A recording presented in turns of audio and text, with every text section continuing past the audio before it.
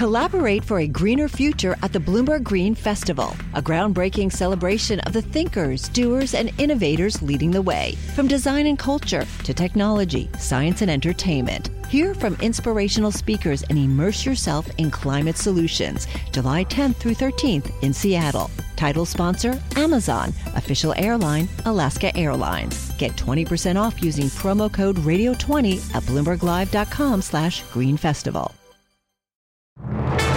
We will halve inflation, grow the economy, reduce debt. Nothing's changed. The circus moves on. Rinse and repeat. We have an opportunity to become Europe's Silicon Valley. We can perhaps be a broker of some sort with Ukraine. We expect inflation to come off quite rapidly in the rest of this year. Obviously, we want to see that happen. What we now need is a period of stable, quiet, serious government.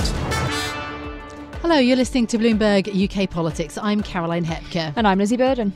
Coming up on today's programme, most of the week, Lizzie, we've been talking about green policies. So, of course, it caught everyone's attention, the Greenpeace protesters who clammed up onto Rishi Sunak's mansion in that protest in North Yorkshire. Big row about how that happened. There have been several arrests about it. But it sort of brings us on to today's podcast. We want to do a bit more of a deep dive into crime and statistics. Yeah, we've got Emily Ashton with us, our UK government reporter. She's been on a travels around the country to look deeper into this issue ahead of the general election. It's becoming a major battleground. It's one that we've talked about at Prime Minister's Questions. It's been the main focus. Really great to have you with us, Emily.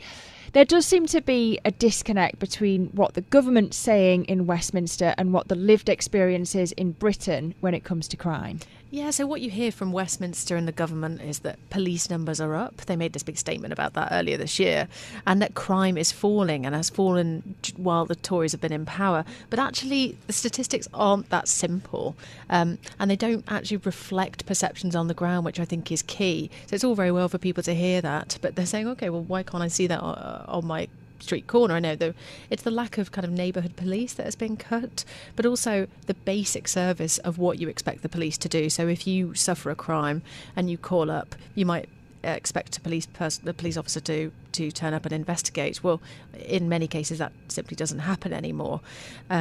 And most fundamentally, it's about these charge rates, which have dropped quite dramatically. So only 5.7% of crimes actually lead to a suspect being charged or summoned to court now, according to latest statistics. And I think a lot of people will be quite shocked at that, how low that is now, that crimes aren't being solved. So 94%? More than are not. I mean, that is an absolutely staggering figure. You've been travelling across the country also to investigate this further, for example, up in the northeast of England in Middlesbrough, talking to people there. I mean, what surprised you most about what you heard? Yeah, the reason we went to Middlesbrough in Cleveland, this area in northeast England, was because crime rates are particularly high up there, particularly serious violence, actually. But we wanted to kind of take a look on the ground, see what's happening. There's a particular suburb of Middlesbrough where antisocial behaviour is quite high, and local residents are just appalled at what's going on. They want action, but they don't see that these offenders are being brought to justice. And I think that's very, very frustrating for people. And I think it has a real political angle as well, because we're talking about the Red Wall. These are areas of northern England that were traditionally Labour, and then post-Brexit referendum, a lot of people voted Conservative. And I think if you get a situation on the ground like antisocial behaviour or thefts not being investigated, that there is a feeling among people that they're not being listened to, they're not being heard, a sense of despondency, as Labour's Emily Thornberry put it. But that really matters, and you might find that actually they decide at the next election that they don't want the Conservatives anymore because they're not really getting anything from them. So they voted Conservative for a change. Well, hang on. Once again, complacency's taken over and they don't really feel like they're being listened to. So I think that is quite a fundamental pattern that we're seeing up there, and something that Rishi Sunak should be quite worried about. Well, yeah, at the start of the year, both the party leaders set out their top 5 priorities, and for Keir Starmer, one of them was making Britain's streets safe. When law and order is something that's traditionally associated with the Conservatives, why do you think Rishi Sunak didn't make it one of his top priorities? Yeah, it's interesting. It's not laid out in his 5 pledges, but he has both of them, both the Conservatives and Labour, have kind of made a bit of a thing of it on press release after press release. I mean, even just this week alone, there's been 2 stories from Labour analysing crime stats and saying how bad things have got. And then you see kind of rebuttals from Conservatives. Oh, Labour's soft on crime. They don't want to see these people locked up. They call Keir Starmer a softie. So they see it as a real. They see it as an issue they need to worry about, I think. And what's interesting is that Labour are using this as a key issue ahead of the election, because it was the Conservatives, let's not forget, that were strong on law and order and have been traditionally, but Labour sense it as a weakness now, and the recent polling shows that actually Labour are more trusted on law and order than the Conservatives. Yeah, which is a very important point, but it also goes to a wider issue around the big services in Britain being perhaps broken, the NHS, big infrastructure, the things that people feel in their daily lives, and that's quite new, I think, for the UK. Exactly, and this coming election, probably next year, is going to be about public services, cost of living and public services. The last few elections was about Brexit, so we're in a completely different state of affairs here. But this is actually what it all hinges on. It's not just about crime and whether you've been a victim of crime. It's about your reliance on basic public services and what you've come to expect from society. We see it with the NHS as well, that if you call 999 for an ambulance, will that ambulance turn up? Even that kind of hint of doubt is so worrying in a 21st century G7 economy. Economy, and with water, sewage, water, you should be able to swim in your waters, transport, can you get a train, will it actually turn up on time? All these things, they culminate, don't they, in a feeling of, well, hang on, what's the government doing for me? And crime is just one aspect of that. And the other thing just to say on that is this major problem for policing here, because there is a fundamental model of policing that relies on the public giving information, reporting crimes, and those crimes being investigated. And if that model starts breaking down, well, what happens next? What happens to society? If policing isn't seen as legitimate, does that lead to more crime? It is quite big stuff that we're looking at. And I suppose the question that people will ask themselves is, has society actually deteriorated in modern Britain, or is this ultimately the inevitable legacy of austerity? Yeah, definitely. And you're looking at, we've been looking at funding cuts, and that's just a fact. There had been quite deep cuts to public funding under the Conservatives, and some of that has been kind of rowed back in recent years, but in the 2010s there were deep cuts, and a lot of that was to do with justice, and that's kind of tied up as well, that maybe policing numbers are back to what they were in the 2010s, but they're just replacing the numbers of police that were cut, you see, and not all of them are now being replaced as neighbourhood police either, so you don't see them on the streets. So I think cuts are really important, and also on the justice side, obviously cuts to courts. So if the court system is all jammed up and you can't get trials for years, then justice isn't really done there either.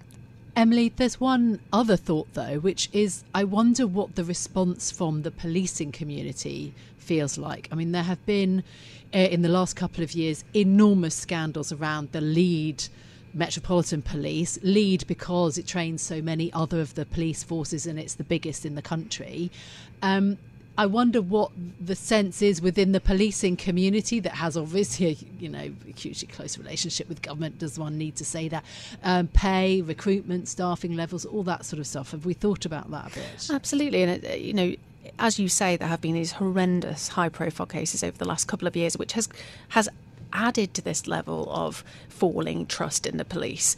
But as you say, the majority of police are hard-working people who are trying to help people go about their business, and they would probably point to funding as being the main problem here, not being paid enough, conditions not being good enough. So this isn't a criticism of the police themselves, this is a criticism of a system that has allowed crime and justice to fail. All right, our UK government reporter Emily Ashton, really great to have you with us in the studio. Thank you for bringing us that reporting. Another area where the statistics really do matter is on inflation. So the Bank of England raised interest rates for the 14th time in a row.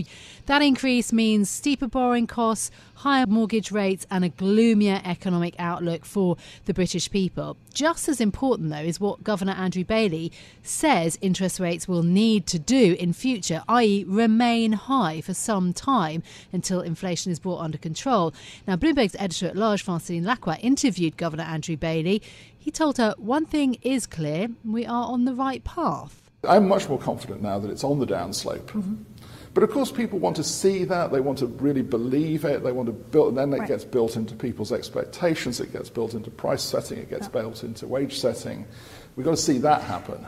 Andrew Bailey there. Well, Francine Lacqua joins us now in studio. Francine, great to have you with us. Of course, you did the interview with Andrew Bailey after the big decision, hugely important.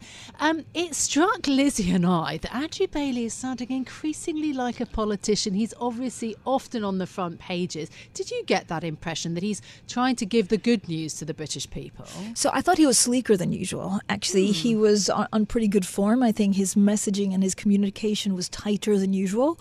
And I think if you listen to the language, it's a little bit more like the ECB has said in the last couple of months. So I don't know whether he's just turning to more politician or whether he's just seeing the worst news behind him, so that he thinks, look, we're seeing a glimmer of hope and now it's about tightening up the cycle. So the fact that, first of all, he talks about risks probably crystallizing, and the fact that interest rates may not need to go higher but will stay there for longer.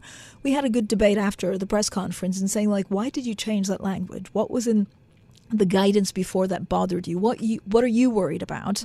And he was quite nuanced actually on how he set that up. He says, look, this is the last mile of UK inflation. So I asked him, right, so is this, are you victorious? He said, well, I'm not victorious, but we're seeing the end of the worst. So of course they're data dependent, but now it's about not rocking the boat and see what happens in the next couple of months, I think, rather than them feeling that they're constantly fighting market forces. Yeah, it was interesting in the press conference listening to him not batting away the comparison to Christine Lagarde, actually seemingly welcoming it, because he seemed to say, the situation is pretty similar to the ECB. I thought it was interesting as well that he said the BOE can get inflation back to target in two ways. Rates can either rapidly go up and then come down rapidly, or they can go up gradually and stay there for longer. And Charlie Bean, the ex-BOE policymaker, put it to me that it's like Everest versus Table Mountain. Fran, do you get the sense that they're going for the Table Mountain scenario? I know he wouldn't tell you whether they're going to cut rates. Yeah, he definitely pushed back against that. He was quite funny in the press conference. He says, look, it's way too soon talking about cuts. But I think there is maybe a slight bias towards tightening, that may not unravel rapidly. Look, the next decision, Lizzie, and you're absolutely right in saying, look, it's maybe a tabletop, because then you have more control over what happens, right? If you keep interest rates, let's say they go up 25 basis points, but then if you keep them there for longer, it means that you have more of a maneuver of going up or down if needed. If you continue talking the market up that you're going to hike, then it could become problematic. Now, remember, next time they decide is on September 21st. And by the time policymakers announce that, they'll have two batches of labour market and inflation data from the Office for National Statistics. So I think they're maybe waiting for September to have just a better picture of what their hikes so far have been doing to the economy and to house prices. Yeah, absolutely. We can't talk about this, though, sort of devoid of people, right? Even though Governor Bailey is talking about, the last mile, he even said that he was talking about that loosely, i.e. interest rates have gone up a lot, they're really high, and there's loads of pain for voters in the country. I mean, we're seeing house prices falling at a really rapid pace. That high interest rate is causing a lot of issues for the economy. That's the whole point of it, isn't it? That's the whole point, right? And I think we also heard it from the ECB is that they need to manufacture a slowdown if they're going to handle inflation. And so they don't want to be too aggressive and put the economy on its knees. But it's also, it'd be science fiction to think that they're not trying to really put a bit of pain out there for households, even for mortgages, because that's the only way that they keep that inflation narrative back back. Now, if you look at some of the things, consumer price index, and I think this is part of what the market is looking at, is that there's an expectation that it goes, drops, for example, to 4.9% this year from the latest reading of 7.9%. So that's big, but 4.9% is still way above target. And so the painful bit could actually be from a 4% inflation target, 4% inflation to their target of under 3%. And that's the basically the difficult bit. And that's what the Fed will also have to grapple with, is you get, it falls by half, but it's still much higher than what you're meant to do. And yet, conveniently, it's within Rishi Sunak's target. Of course, it's his number one priority to halve inflation by the end of the year. And the Bank of England, see a recession anymore. So Rishi Sunak getting 2 of his 5 priorities, according to this new forecast. Is it just convenient, this? I mean, we've had that recent criticism of the Bank of England by the Chancellor's Economic Advisory Panel, this Bloomberg scoop saying that a majority of them were worried about the risk of over-tightening. I think it comes back to Caroline's point. Do you think that maybe Andrew Bailey's been weighed on by the politicians? I don't know. I mean, it's 4.9% is not comfortable for central banks. So if you look at the pattern of inflation, it's quite easy, let's say, given the current market dynamics, to have it at a very uncomfortable level for central banks. So let's say that CPI is at 4.9%. You're a central bank and you're still stuck. You say, right, what's my economy doing, and how much do I still have to hike rates further? A lot will depend on private sector wages and what they will do. And so if you look at some of the unions and what they're negotiating with, you could actually, by the end of the year, CPI go up a little bit further. So it comes down at halves, making it easier job for Rishi Sunak, but then goes back up. Yeah, that could be a real concern. I mean, just look today, British Airways Unite talking about big pay rise for their staff, of 13% or a little bit over. Yeah, and the Bank of England wants 2% inflation. We're at just below 8%. So, yeah, even if you halve it to 4%, it's still very, very tricky. Francine, thank you so much for joining us this morning. That is Bloomberg's editor-at-large, Francine Lacqua. And, of course, she was in conversation with the Governor of the Bank of England, Andrew Bailey. So, Caroline, we've talked about crime, we've talked about the economy, 2 areas that are traditionally associated with the Conservative Party. But Labour would argue that the public's trust on both has been lost. They're battling to take over on the 2. And Shadow Health Secretary Wes Streeting says the next thing that Labour's going to lead on is national security, defence. That's the next thing to get them into Downing Street. There's another key to the doors of number 10, I reckon. Is there? What is it? Charisma. Well, yes, sure. So we've got a man who knows a lot about charisma on next. It's James Matthewson. He is a recovering political aide and now a writer and performer. And his show, Serial Spinners, The Dark Arts of Politics, is starting at the Edinburgh Fringe, which begins today. It's all about finding the funny side in the tricks used by politicians and their advisors. And he joins us now. Great to have you with us, James. It's a pleasure to join you. Thank you for having me. This seems like a very weird career move, or a funny one. What got you into politics and then comedy? Exactly, yeah. It's part of my ongoing recovery, as you've identified there. I had to try and take some of the cynicism and the jadedness of working in politics and try and spin it around myself. So I've ended up at the Edinburgh Fringe performing, and it's, as you say, a bit of a 180, but I'm absolutely having the time of my life doing so. What's the show about? So Serial Spinners came about as a lecture initially. So I delivered this to universities who would ask me to come and talk to their politics students and their media and their comms students about working in politics and what it's like to do so. So I'd initially put this together for that kind of audience, and I developed a few things during those lectures, a few tools, a few kind of mechanisms to talk about different things that were quite funny and ended up being quite humorous, and took the kind of, sting out of the tail of a lot of the dark elements of politics. It wasn't until I had a conversation with a friend who is a producer for theatre who said, this is actually something that wider audiences might really enjoy. So I hadn't thought about it in that capacity until then. And yeah, as a result, I've tailored it, I've adapted it, and I've made that lecture into a more theatrical kind of style performance, which is a new thing for me entirely, but it's been very exciting. And it's been great fun doing so. Thinking about British politics now in the post-Boris Johnson era, do you think it's a bad thing to be funny?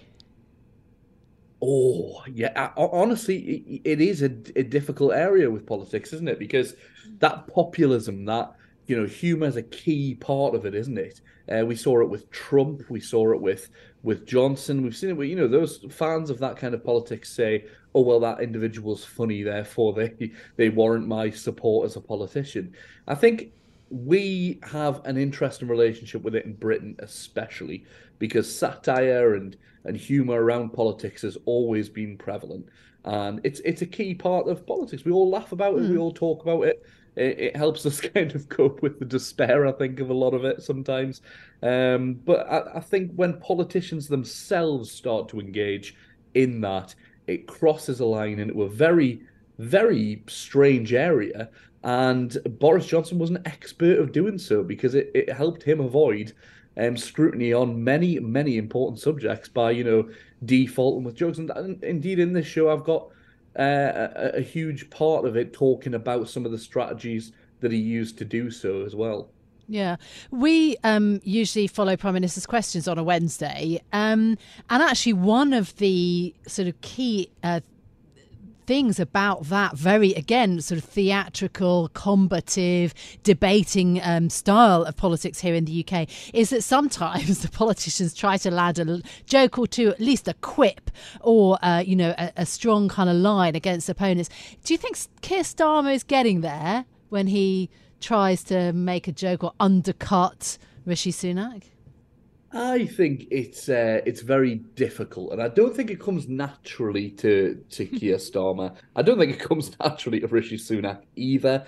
I do think it's a bit of an antithesis of the politician and the type of person you want the politician to be the joker as well. I mean, often oratory skills are essential, but being a naturally funny person doesn't often go with being serious enough to run the country and to be, kind of embedded in economics and all the rest of it. Keir Starmer's obviously been a very good public speaker because of his background in law, but those jokes, you can just tell, can't you? You can just tell when they've been written by somebody else, especially some I think we had last year, some Love Island ones, that were brought up.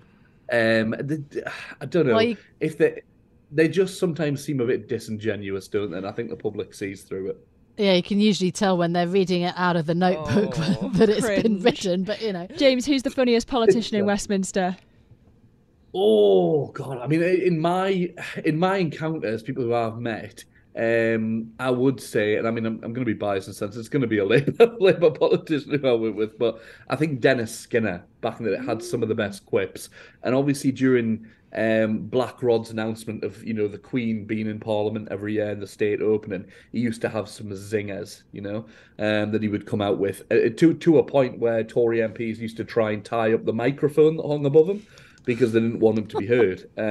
So there was always this expectation of what's Dennis going to say, but it's that sharp wit and that ability to think on your feet, I think, that makes you funny, and obviously also makes you an able politician, especially on the backbenches. I know you didn't pick a current politician, James. Is that because it used to be funnier in Westminster? Is it because Twitter's killed the humour? Oh, a very good point. Yes, I think Twitter's killed a lot of things. I think it's also killed people's appetite towards politics, and humour is one of those things. I mean, the age of the meme and the age of TikTok and all the rest of it can mean things are very funny when taken out of context a lot of time. You'll note, for example, in America at the moment, Mitch McConnell, freezing during his TV interview recently. That's now doing the rounds as a meme to people who aren't even interested in politics, who don't know who he is, because they find it funny. But these very, very short sound bites and clips taken out of context now are the central humour of it. Whereas originally, somebody making jokes during a debate, for example, people like Tony Benn back in the day, he used to make a lot of jokes. There's a lot of backbench MPs. Jacob Rees-Mogg even, I mean, he's obviously a very different politician to my kind of politician, but he's somebody who engages in humour and likes to. But it's all long form stuff, and people don't have the time to engage. I think social media has changed it in that respect. Yeah, absolutely. It's the company formerly known as Twitter, obviously X now, we know that. My apologies. Don't worry, just for anyone out there who might send us a message on X about it. What about then what you're hoping to get from the Edinburgh Fringe? I mean, it's an incredible month, isn't it, up in Edinburgh? It's such a fixture in the UK. It's like 75 years that it's been going on. There's a lot of lack of funding for the arts in the UK, and the Edinburgh Fringe really wanted extra government funding. They got a bit in the budget last time around, but there's a real kind of precariousness to this, and yet it's often a pipeline to getting a job in on a bigger stage, theatre or TV or whatever it might be. So it's such a kind of fascinating month in August in Edinburgh. I wonder what you are hoping to get from the experience, from the audience, from presenting your experience in politics to them.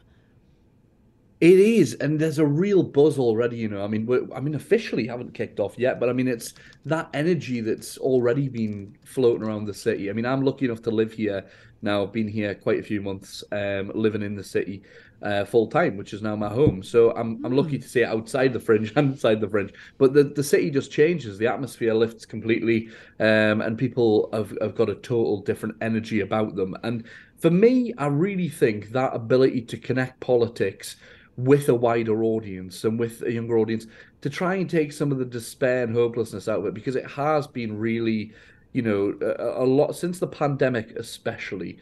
People don't want to listen to the news. They don't want to listen about politics. I've had a few friends recently coming out the woodwork saying, what podcast should I listen to? What news should I listen to get, up to date on politics? I hope you told him Bloomberg UK politics. Obviously, top of the list. Absolutely. Always will be.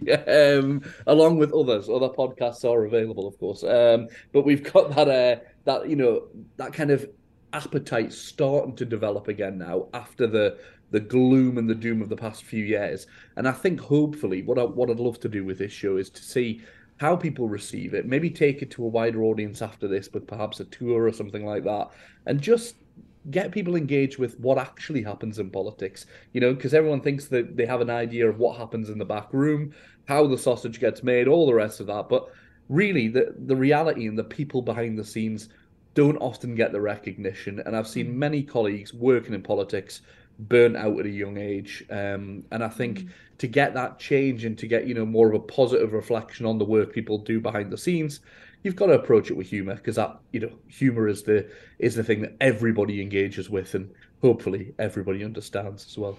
Well, break a leg, James. That's James Mathewson. His show, Serial Spinners, The Dark Arts of Politics, is coming up at the Edinburgh Fringe. And our co-host, Stephen Carroll, has actually abandoned us to go up there. So you might bump into him, James. Good luck and thank you. Lizzie, you've given Stephen Cowell's secret away. He had a whole spreadsheet of all the different shows he was going to see up in Edinburgh. Good man. I hope he has a wonderful time. That's it from us for today. If you like the programme, don't forget to subscribe and give it 5 stars so that other people can find it on Apple Podcasts, Spotify, or wherever you listen. This episode was produced by Jack Ryan and James Woolcock, and our audio engineer was Marufal Hussain. I'm Lizzie Burden. I'm Caroline Hepker. We'll be back with more next week. This is Bloomberg. Bloomberg UK Politics. Listen weekdays at noon on DAB Digital Radio in London.